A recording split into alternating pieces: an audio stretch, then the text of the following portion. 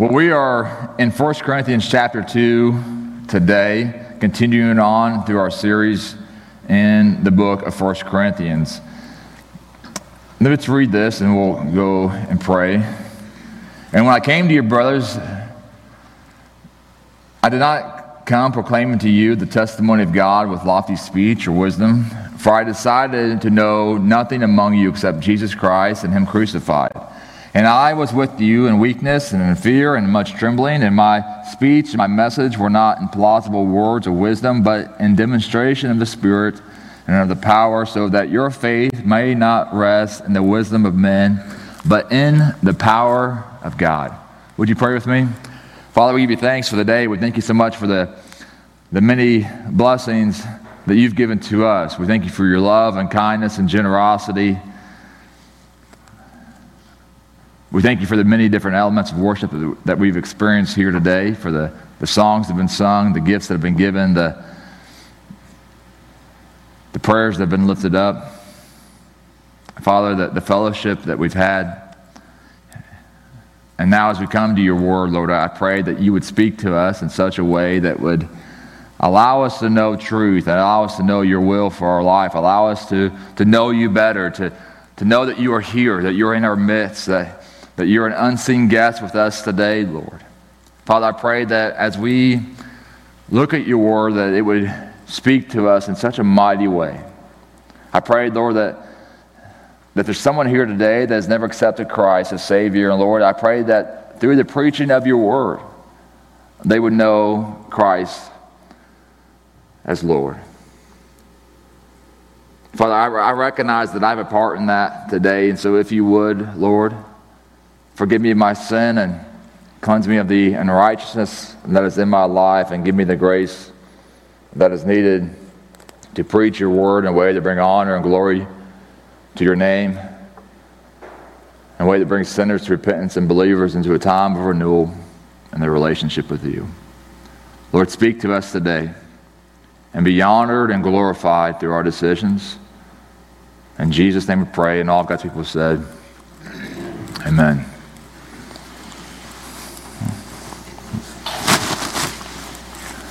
Today's Championship Sunday. It's Championship Sunday. The AFC Championship game is at 6 o'clock today, where the Chiefs play the... Who's that other team? Bengals, that's right, the Bengals. And then the other game is at 2. I think it's the more interesting game. It's at 2 o'clock. 49ers play the Eagles. And I've been listening to I listen to sports radio a lot throughout the week, and I watch ESPN like any other, man would do on a weekly basis. And so, anyways, I'm listening to these commentators speak, and they're all. This isn't my words, okay? I would never say this, but they are saying that the 49ers and the Eagles have the two best rosters in the NFL. That's what they're saying, okay? Now, listen. Those aren't my words. I would never say that, but that's what they're saying, okay?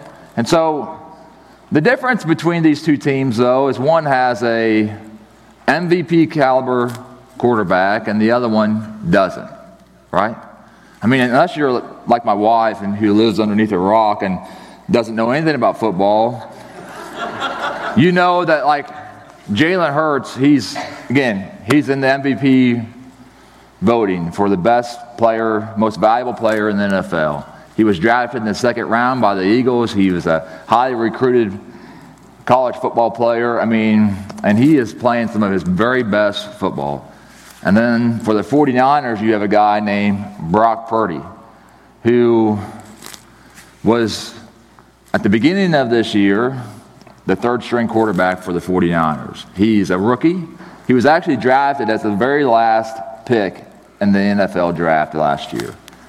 He was third string until his starting quarterback broke his ankle, and then he was second string. And then when the second string quarterback broke his foot, then he was put into the starting position. And since then, the last final games he started of the season, he's won every single one of them. He's done really well. He's won 2 playoff games as a rookie. And he's kept a pretty level head, and I like him. You know, I don't know how much or how long he's going to be the starting quarterback for the 49ers. I really don't. But I like the kid. There's a lot to like about him. He said this in 2019 when he was a quarterback for the Iowa State football team. He said, every time I play, no matter what happens, I want others to see God through my actions. Every time I step on the field, I want to bring him glory. Even when we lose, I point to God and I thank him for the opportunity. Everything happens for a reason. It's all a lesson from the Lord. It's a game. It's not my life.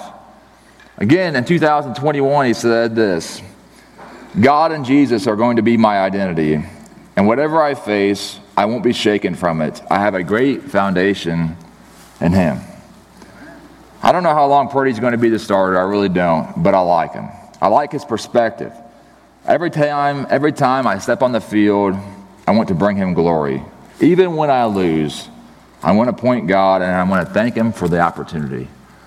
And that seems like a pretty level-headed kid, right? I mean, for somebody that's 20 years old, to be a leader, of $1 billion operation. And instead of pointing everybody to himself, and instead of making himself look great, even in these post-game interviews, he's reflecting all the glory, all the accomplishments to his teammates. He has purposefully said, this isn't me.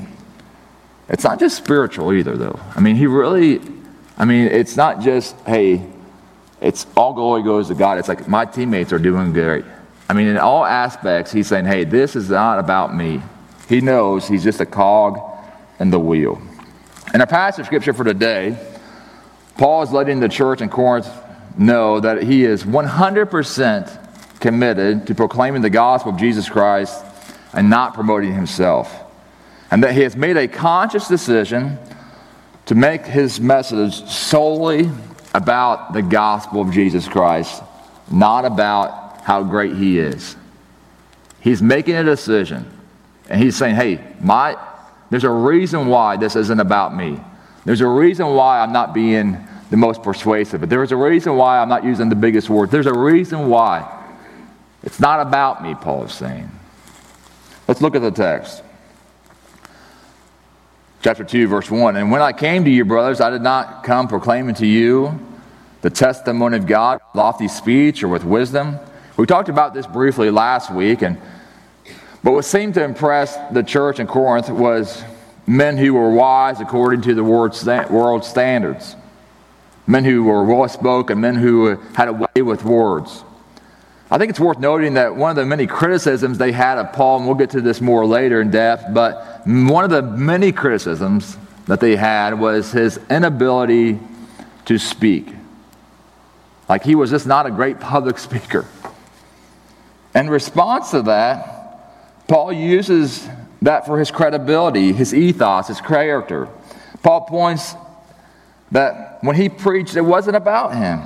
He wasn't trying to get the church in Corinth to believe in Paul. Christianity is about believing in Jesus Christ, the Son of God, the Savior of the world. Friends, if you came here today because of me, then you came here today for the wrong reasons. This isn't about me, right? This isn't the church of Jeff Burns. We're not here to worship me, but to worship God. This passage of Scripture may not convict you, but it does me. How many churches are set up to elevate a pastor, to elevate a worship leader, to elevate a staff member? How many times have you gone to a church because of a preacher? How many times have you gone to a church to listen to a worship band? How many times do you read a book just because of the author? Friends, so many people today go to church solely on what they see and hear on a Sunday morning. So often the question becomes, did this service fit into my schedule? Did I like this style of music? Did I enjoy the sermon? As if I'm here to entertain you, it's rarely the quality of the question becomes Was the worship spirit-filled?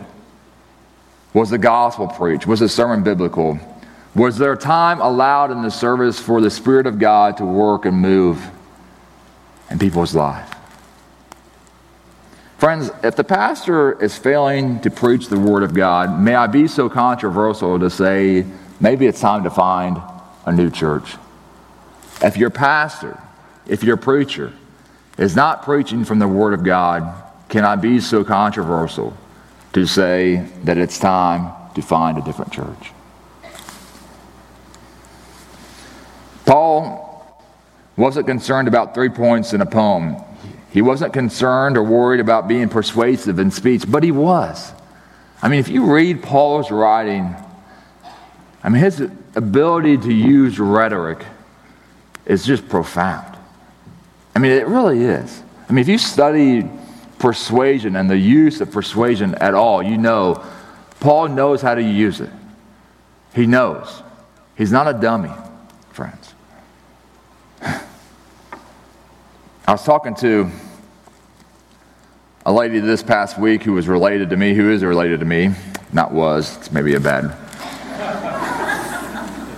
She asked a biblical question, and I answered the question, and in the response, I used a word that I knew she wasn't going to know what it meant. And so I defined it for her, but I used it not to make myself look good, but rather because I wanted her to know the word. I wanted her to be familiar with it. I wanted her to at least try to introduce it to her. I mean, I thought it made the point better to use that word than to leave it out.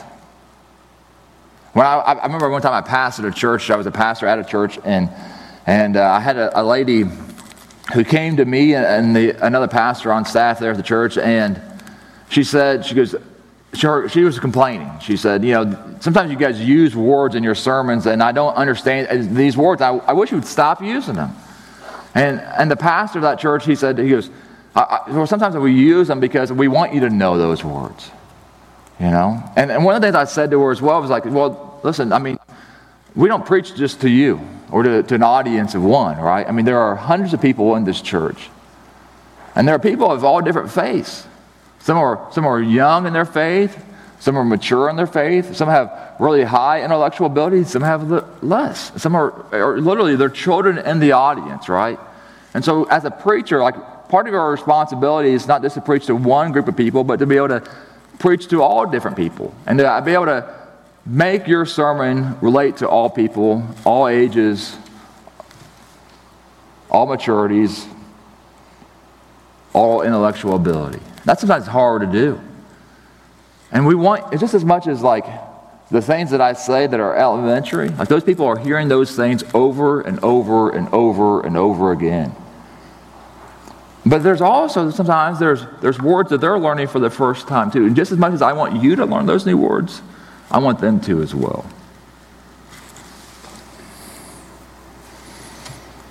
The majority of the people that Paul was preaching the gospel to in the church in Corinth were new believers. People who had no faith at all.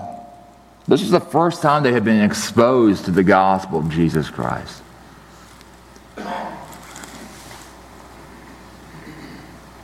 God's calling on his life, on Paul's life, wasn't to make everyone in awe of him. It wasn't.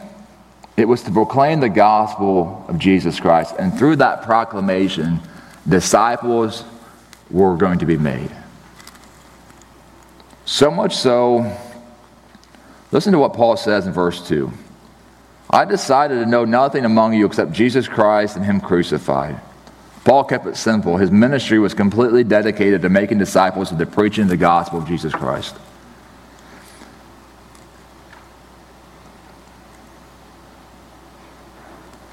Paul made a decision to serve this way. The Greek word here is krino. This word decide, it's the word for judgment. And here he's exercising judgment. Last night I was getting ready for bed and I was hungry. And I exercised good judgment and I went to the counter and I grabbed a banana and I ate the banana. 30 minutes later I was still hungry and I exercised poor judgment and I grabbed the chips and dip. You know what I mean? And so Paul was a Hebrew of Hebrews, a scholar to the highest degree, friends. There wasn't a man who knew the Torah better than Paul. I mean, he was as well educated as any Jew, period. He was just as accomplished as any, period. Remember what he says in Philippians chapter 3, his speech that he gives to the church in Philippi? If someone thinks that they have reasons to put more confidence in the flesh, I have more. I was circumcised on the 8th day of the people of Israel, of the tribe of Benjamin, a Hebrew of Hebrews. In regard to the law of Pharisee, as for zeal, I persecuted the church. As for righteousness based on the law, I was faultless.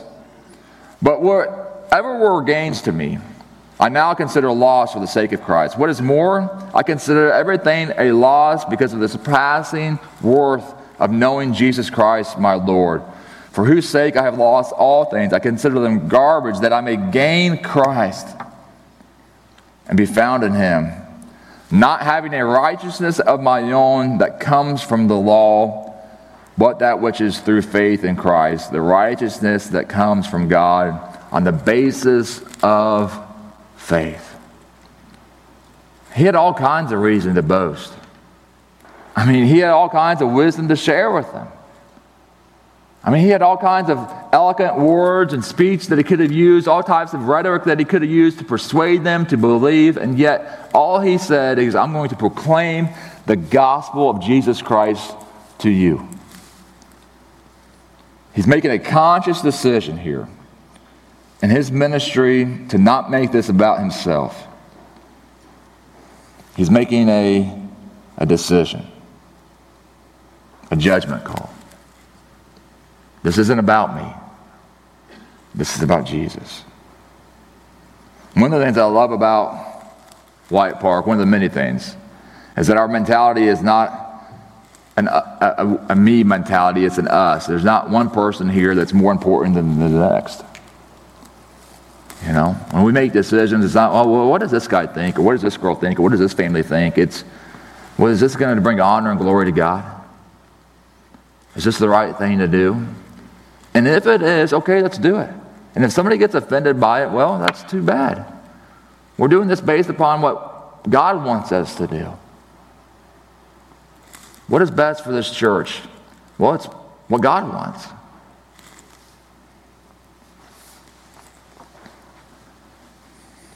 When your mentality isn't about promoting self, but promoting God, it causes you to pause and think about the decisions that you're making.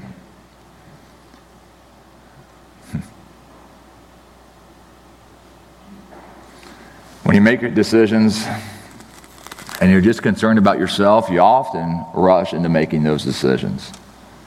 But if you make a decision knowing that it will reflect God, it will reflect the kingdom of God, I'm not sure about you, but it causes me to pause. Listen to what Paul says here about his time with them. Verse 3. And I was with you in weakness and in fear and in much trembling. And my speech, my message, were not in plausible words of wisdom, but in demonstration of the Spirit and the power. What Paul is trying to say here is that he is the foolishness of man that God is using to shame the wise. Go back to chapter 1. He came to them with weakness, with fear and trembling. When you teach, when you preach, when you lead the church, are you trembling? Are you fearful? Are you putting your strength in God?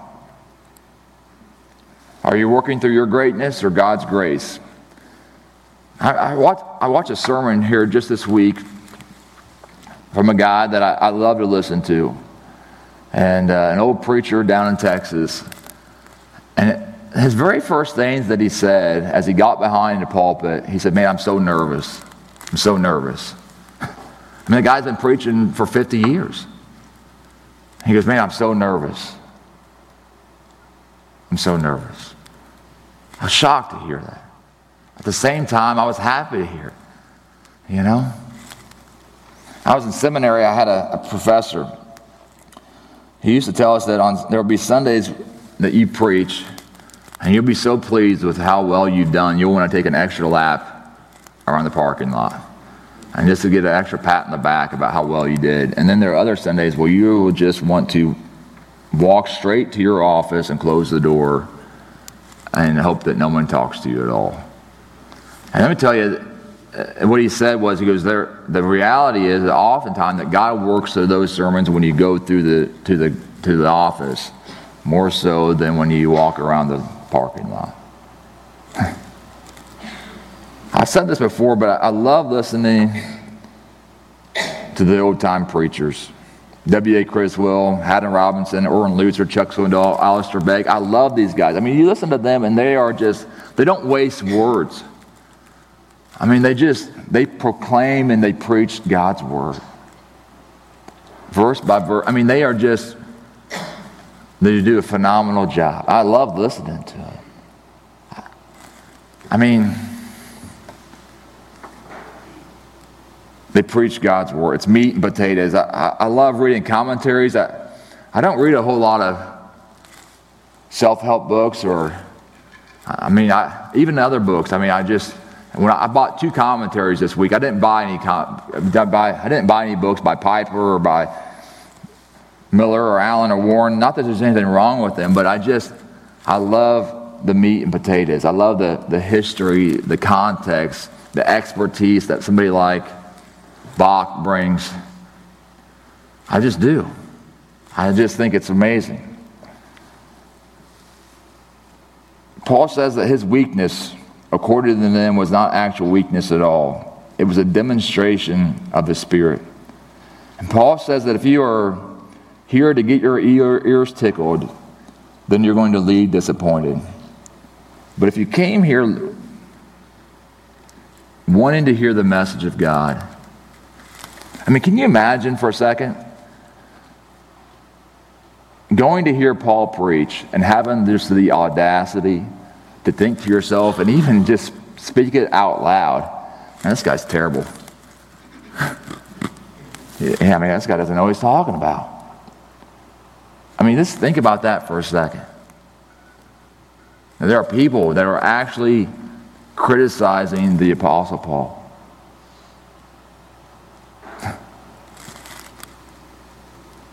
That's shocking to me. But it gives you an indication of where their heart was, does it not? What pleased them, what they were looking for, what they desired. Friends, I like ice cream, but you can't sustain your life off of ice cream. You just can't. Unless it's Bluebell, then I understand. But everything else is... But you got to have meat and potatoes, right? You got to have protein. You need it. You got to have something that's going to fuel your body. And in your faith, you need meat and potatoes, not just spiritual milk. Sometimes we have to grow. We have to grow. We have to move past that. That substance comes from God. Listen to what he says in verse 4. My words were not plausible in words of wisdom, but they were a demonstration of the Spirit of God. What Paul is saying here is that there's no way to deliver the gospel to you through the wisdom of this world. It's not possible. It's not possible. It's only possible through the grace of God. Why? I'm glad that you asked. Let's look at verse 5 and we'll close. So that your faith may not rest in the wisdom of men, but in the power of God.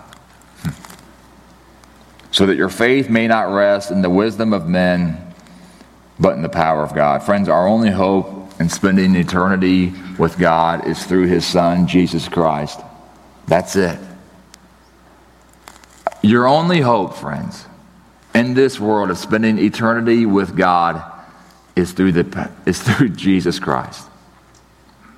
The grace of God. God has done something for you that you cannot do for yourself, friends. No matter how hard you work, no matter how hard you try, no matter how much effort or wisdom you have on this earth, there is nothing that you can do, nor any other man can do for you than what Jesus Christ has done for you already at the cross of Calvary, friends. That's it. You don't need anything else.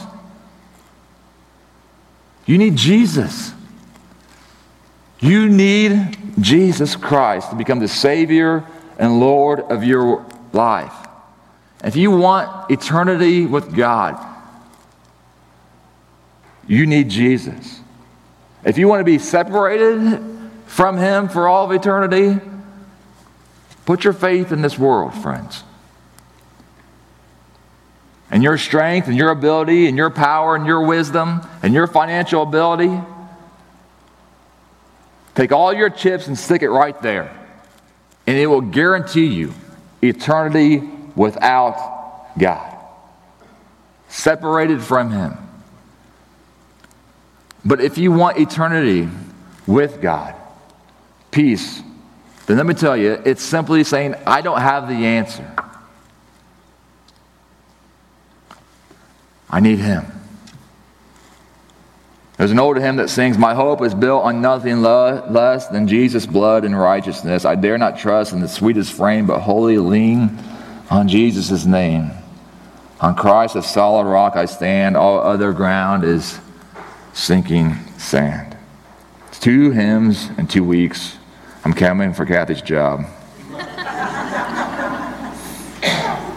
It's so true, though.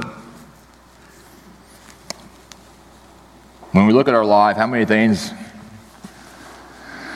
did we do to build up our life?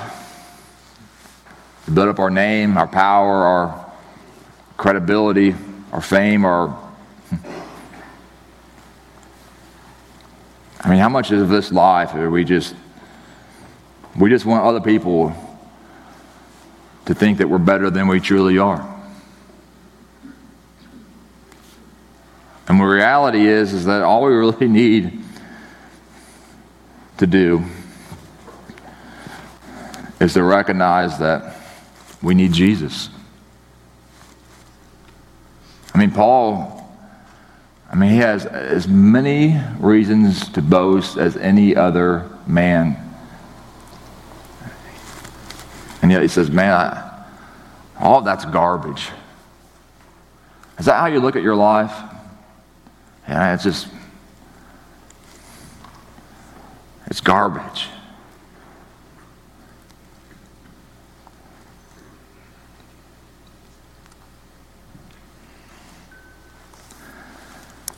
Father, we give you thanks for the day.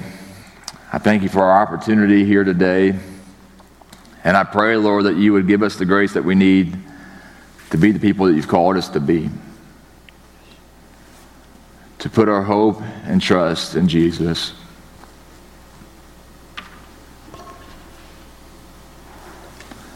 Father, if you would, help us when we're foolish.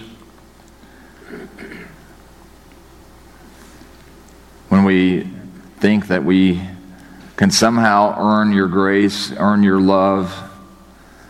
When there are times when we focus too much on ourselves and not on what or who you want us to be. Father, may our lives reflect your glory. May our lives reflect the goodness and the grace of God that's found through your Son, Jesus. Lord, I pray there's someone here today that has never accepted Christ as Savior and Lord. I pray that today would be the day where they come forward and they say, I'm a sinner and I need Jesus. Father, I pray that if there's a believer that's here that's struggling with their faith, I pray that today would be a day where they acknowledge they just need help.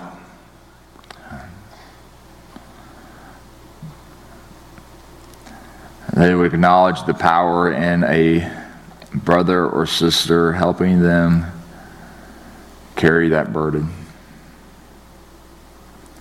Father, I pray that today as we come to a time of response, that we would be willing to stand up for our faith, stand up for what we believe in, and make a decision to follow you.